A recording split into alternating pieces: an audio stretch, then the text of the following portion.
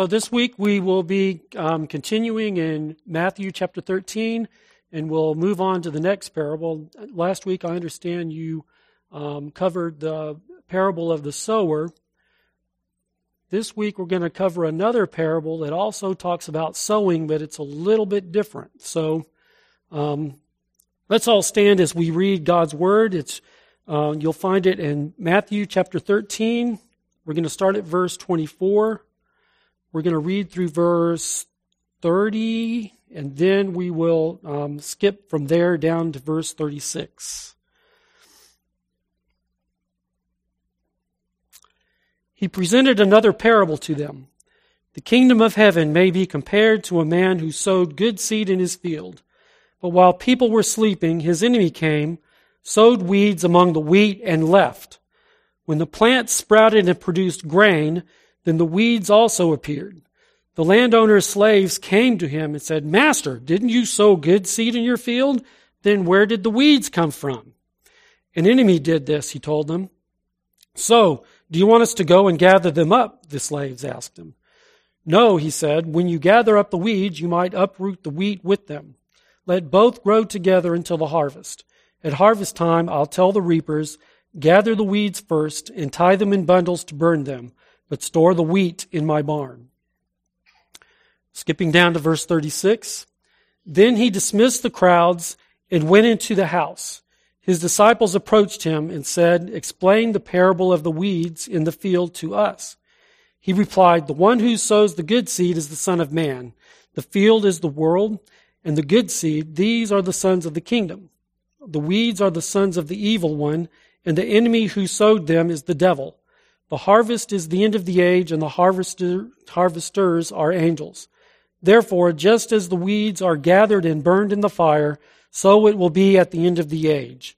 The Son of Man will send out his angels, and they will gather from his kingdom everything that causes sin and those guilty of lawlessness.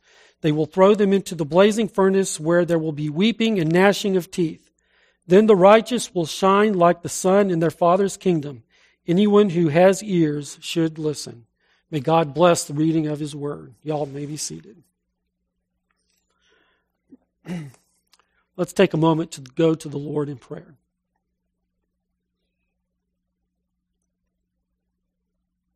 Father, what we have not, give us. What we know not, teach us. And what we are not, make us. For Christ's sake. Amen. So what I always like to do when I look at the Bible is I always ask, who are the main characters in the story? And the first person that I want to look at is God. God is always a character in a Bible story. He's always present. So, and then, my youth will tell you that. I tell them that all the time. One thing that I just thought of just this past week is anytime you read the Bible and you're looking at who's a part of the story, you should always consider that you are a part of the story.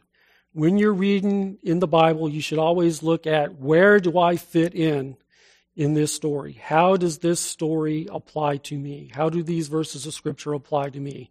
Because we always need to try to make an application from the Bible to our own lives so that we can live a life that is more pleasing to God and that we can live a life that brings glory and honor to the Lord Jesus.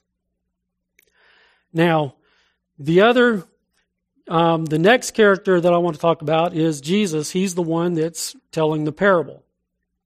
And of course, when we talk about parables, the word parable means to lay alongside. And what he's doing here in these parables is he's taking stories that people are familiar with, and he's laying those stories alongside the kingdom of heaven or the kingdom of God, and he's saying, the kingdom of God is like, and then he tells the story. Or in some cases, it'll be the kingdom of heaven is like, and then he tells his story. And so he's making comparisons between the story and the kingdom of God. Now, anytime you read a parable, not every aspect of the parable is going to apply. So you don't have to find a meaning for every single element in the parable. I just want to make that clear, because a lot of people will strain at gnats and try to make every part of the parable apply somehow to the kingdom of God, and that's not necessary. So now let's look at the elements of the story. So he talks about a sower that has gone out into a field, and he has sowed good seed. Now, when we talk about the good seed, first off, the first thing we want to look at is that he says that the seed is good. So we have to determine, is that seed intrinsically good? Is it good because it's good on its own? Or is the seed good because the sower thinks that the seed is good? And in this case, the seed is good because the sower says that the seed is good. So now if you go back to the time period that Jesus was talking, these people were very familiar with the sowing of seed and the whole process. Now, you wouldn't want to go out there and just get a bunch of seed from somewhere and start casting it out there without knowing what that seed was. And so there was a process that they used in order to make sure that the seed that they were using was what they wanted out in that field. And they would go through and they would, mostly the women, I don't know why it was the women, but apparently they had more time on their hands. I don't think so. They probably were burdened with a lot. But they would go and they would take seed by seed, and they would make sure that each seed was not only good seed, a seed that was more likely to sprout, but it was the kind of seed that they wanted. So in this case, most of your commentators agree that the seed that Jesus is talking about here is wheat. So they've gone through and they've made sure that the seed is good. And so he goes out and he spreads this good seed. Now, if you remember from last week, Bill was talking about the process that they used to spread the seed. And they had a sack that they had at their side, and he would reach in and he would just broadcast the seed out over the field. And wherever the seed landed, that's where it was meant to sprout. Now, sometimes they would go back through and they would plow that seed under. Sometimes they wouldn't. Sometimes they would just let it sit on the ground. I don't know what process this guy used. Not sure. Not important to the story. So, now, while the scripture says that while the people were sleeping, that an enemy came and he sowed what's called tares in some versions of the Bible. In this version, the Holman Christian Standard, it calls it weeds. Most commentators say that this weed was a particular type. It was called darnel or darnel. I don't know how it's pronounced. But this seed, when it sprouts up, looks a whole lot like wheat. And you don't know which one you have until it starts to make the grain at the very top. So, or hereinafter, I'll probably refer to it as fruit, the fruit of the wheat, or the fruit of darnel. So, when it started to fruit or to turn into grain, then you could look at it and you could kind of tell the difference between the two, because the darnel is a little bit smaller than the wheat seed is. And the bad part about the darnel is that if it's consumed, it can make a person very sick. It can make them appear inebriated. Or if you consume enough of it, it could cause a person to die. So this darnel is not something that you wanted to have in your field. So when his servants found out that this darnel was growing up alongside of the wheat, they go and they ask, hey, didn't you make sure that this was good seed that you put in your field? And the sower comes back and says, an enemy has come and done this. So their next question was, well, do you want us to go out and pull the darnel or the tares or the weeds out and to get rid of them so that the wheat can grow better and not be tainted? The sower says, no. When you gather up the weeds, you might also uproot the wheat with them. Now, if you've ever gone out into your lawn or into your flower garden and had to pull up weeds, the thing that you have to be careful about is not damaging the stuff that you want to keep. You don't want to pull up the stuff that you want to keep. You don't want to damage the root system or disturb the soil too much or anything like that. And this sower decided that he wanted to go ahead and let the darnel and the wheat grow up at the same time. Now, there's kind of a reason for this. It's very difficult to tell the difference between the tares or the darnel and the wheat, the good stuff. So you've got the bad fruit and you've got the good fruit growing right up alongside each other. One of them very bad, one of them is good. It's what we want. Because we're going to use that to make bread and have flour. And for us these days, we make noodles out of it. We make all kinds of stuff with it. But it's good for food. The other is good for making you feel bad. So he elects to let both of them grow together until the harvest. The reason why he wants to let it go until the harvest, because at the harvest time, you can be better able to see what kind of fruit that you got. Either you got good fruit or you got bad fruit. So then he's going to tell his reapers to gather the weeds first, tie them together in bundles and burn them, and then he's going to store the wheat in his barn.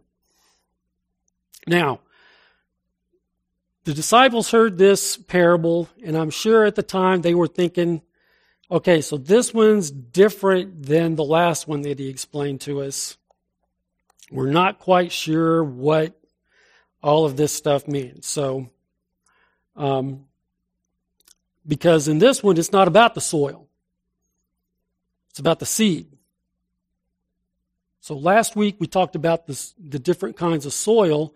This week we're talking about different kinds of seed. So we've already talked about there's two different kinds of seed, which produces two different kinds of fruit. And we've also talked about that there's two different ideas about what to do with the wheat and the weeds. We can either go through and pull the weeds out now, or we'll wait till the harvest to pull the weeds. So the disciples come to Jesus and they say, explain this parable of the weeds to us. So they get the right idea that the parable is about the weeds. What are we going to do about these weeds? So Jesus replied, the one who sows the good seed is the Son of Man. So the sower is Jesus himself. Jesus always referred to himself as the Son of Man, especially throughout the book of Matthew is how he's designated. So then Jesus says that the field is the world. Now there's a lot of talk about whether the world means the world or if the world means the church. And I know that's kind of confusing, but I think that what Jesus was trying to say was kind of a both and. Is that the world refers to the church because it's the good seed. The good seed is going to spring up and produce, as we're going to see, the sons of the kingdom. So the sons of the kingdom are the people that are part of the church of Jesus Christ. Right? So then you've got the seed that was sown were sown by the enemy, who is the devil, and those weeds were the sons of the evil one. So now you've got two different kinds of people. Okay? Number one, you've got the Son of Man and the devil. There's two different kinds there. So you've got Jesus and you've got the devil. Then you've got two different kinds of people. You've got the sons of the kingdom, and then you've got the sons of the devil.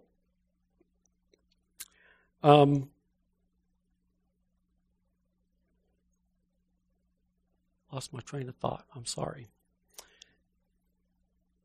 So the one who sows the good seed is the Son of Man, and the field is the world. So you've got the sons of the kingdom in this field that Jesus has sown. So, and then you've also in this world, you've got the sons of the devil that the enemy has sown. So which is it? Is it the world as a whole? Or is it the church?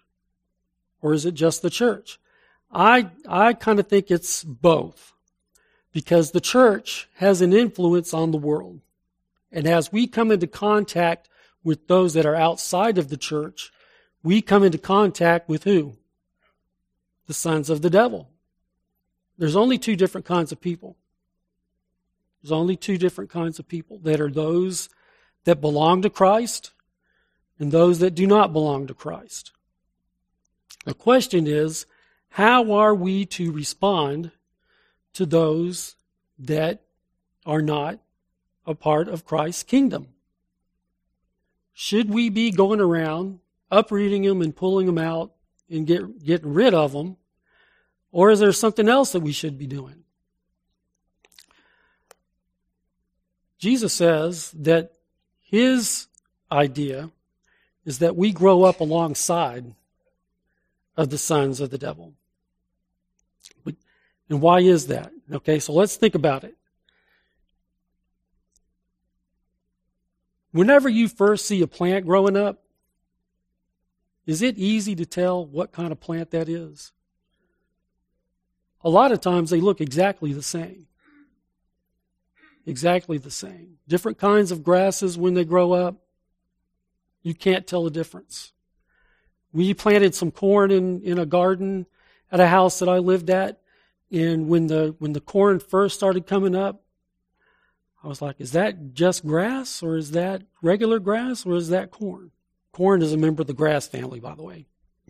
So it didn't look any different from the other grass that was in my lawn. And we had the corn growing right next to the lawn. So couldn't tell the difference. So for a while, I couldn't mow because I didn't know what I was mowing. I didn't want to mow over my corn that I had.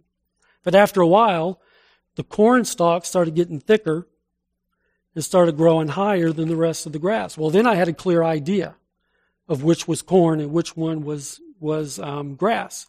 Now, in the case of the wheat and the darnel, you can't really tell which is which until they start to fruit. You can't tell the difference. So it's the same thing with us and the folks out there in the world. You can't tell just by looking at people who they are. You can't do it. Dwight L. Moody used to say that whenever he met a person, he would always picture them with a great big L on their forehead. And the L stood for lost. Until he kind of had a good idea of whether or not that person belonged to Christ or not. And so as such, he would always treat that person as a lost person rather than as a person belonging to Christ. And so he would always tell that person the gospel. And why did he do that? Because there's always an opportunity for a lost person to respond to the gospel. And when that happens, an amazing thing happens. Paul writes about when people become Christians, they become a new creation. And when he writes new creation there, it's interesting because in the Greek it means it's a new species, completely different. So when we come to Christ, God makes us into a new creation. We're a new species. We're completely different from the people out there in the world. And so, comparing wheat to darnel, so it's the same thing. They're two completely different plants. They're not the same. But God can make a darnel into wheat. And we don't know the difference. We can't tell.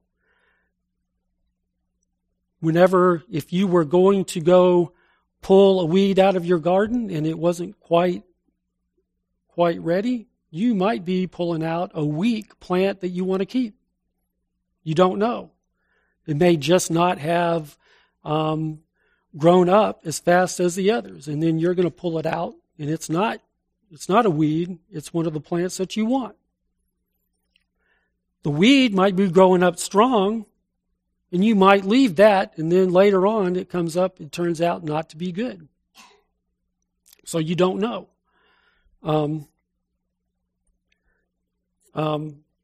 Now, when we talk about fruit, what are we looking for? If you turn to Galatians chapter 5,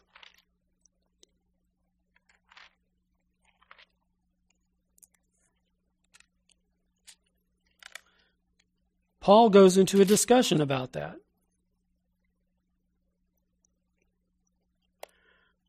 Starting at verse 16 in Galatians chapter 5. It says, I say then, walk by the Spirit, and you will not carry out the desire of the flesh. For the flesh desires what is against the Spirit, and the Spirit desires what is against the flesh. These are opposed to each other, so that you don't do what you want. But if you are led by the Spirit, you are not under the law. Now the works of the flesh are obvious: sexual immorality, moral impurity, promiscuity, idolatry, sorcery, hatreds, strife, jealousy, outbursts of anger, selfish ambitions, dissensions, factions, envy, drunkenness, carousing, and anything similar, about which I tell you in advance, as I told you before, that those who practice such things will not inherit the kingdom of God. Now, how many of y'all have arrived to the point where none of those things gives you a problem? Because I'm not raising my hand. I'm not raising my hand. And so if you catch me at a bad moment, guess what? You might just pluck me up out of the ground and cast me aside,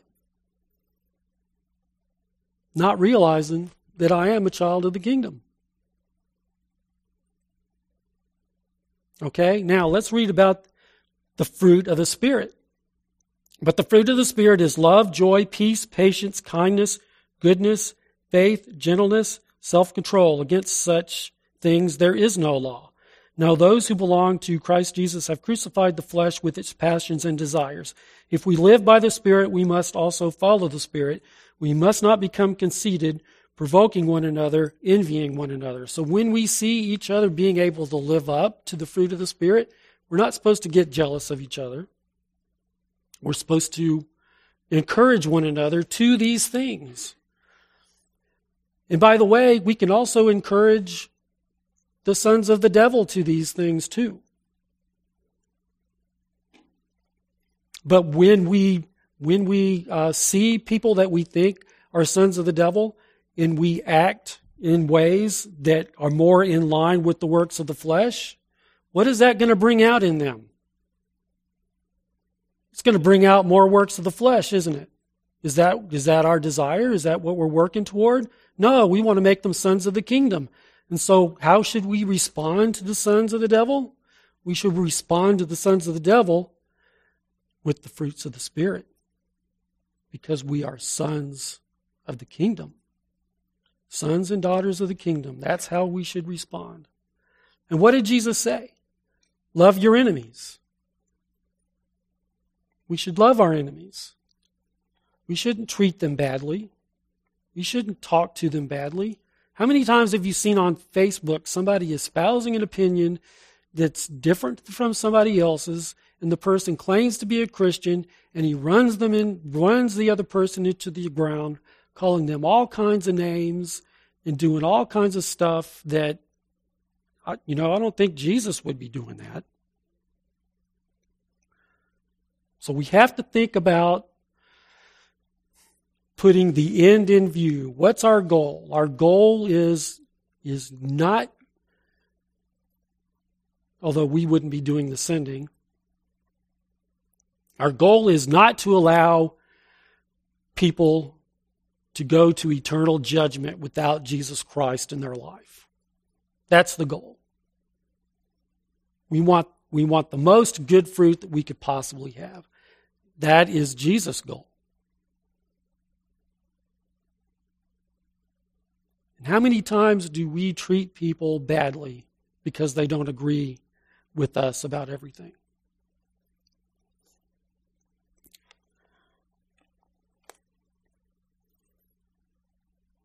It says, therefore, just as the weeds, let me back up. The harvest is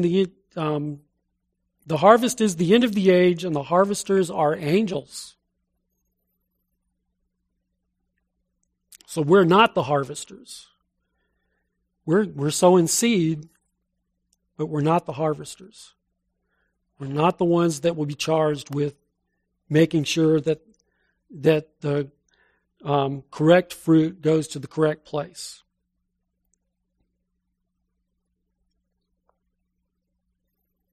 It says, therefore, just as the weeds are gathered and burned in the fire, so it will be at the end of the age. The Son of Man will send out his angels, and they will gather from his kingdom everything that causes sin and those guilty of lawlessness. So those things that cause sin and those guilty of lawlessness will be gathered up together, bundled together, and burned in the fire.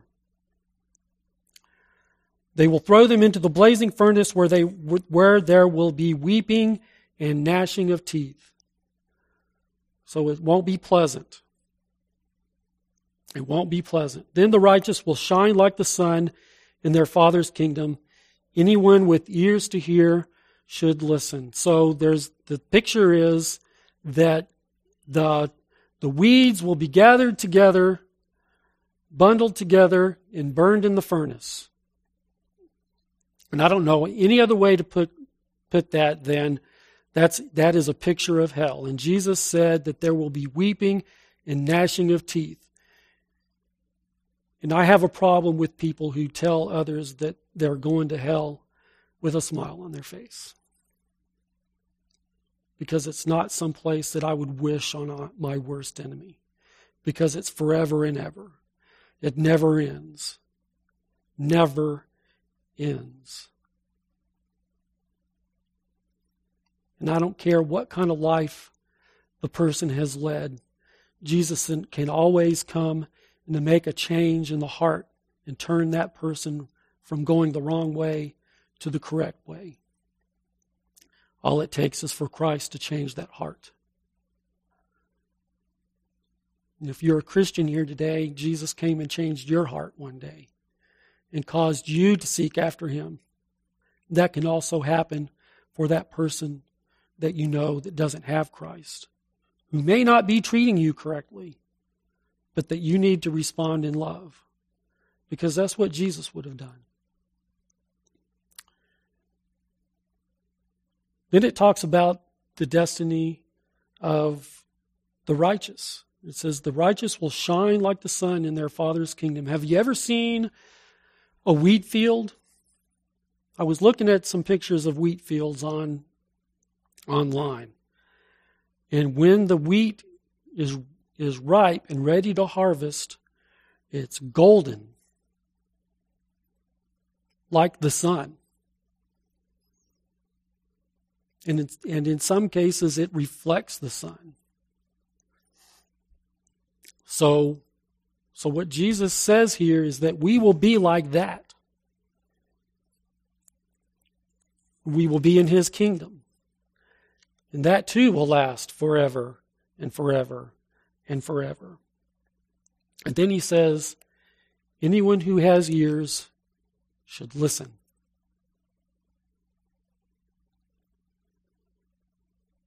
When we hear the gospel, when you hear God's voice, you should respond.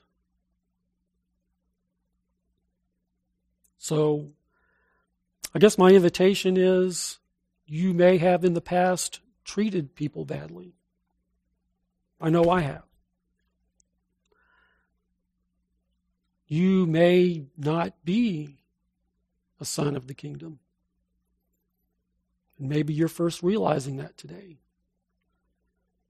There's an opportunity today for you to respond to the gospel. Because Jesus came and he lived a perfect life. He gave that life up on a cross to pay for my sin and for yours. He rose again on the third day, which was God putting his stamp of approval on everything that Christ did, everything that Christ said. And if you come to him today and you repent, which means that you turn away from doing things your own way and you turn to doing things God's way, then he will forgive your sin and you will become a son of the kingdom. So let's pray. Father, we want to come today and we want to thank you for bringing us here. We want to thank you for your son, Jesus, who did not leave us here without an example. He did not leave us here without instruction for how we should live and what we should do. Father, we ask that you would show us our hearts. Father, that you would show us what you're like. Father, help us to respond in a manner that brings honor and glory to your Son, Jesus Christ. And we ask these things for his sake. Amen.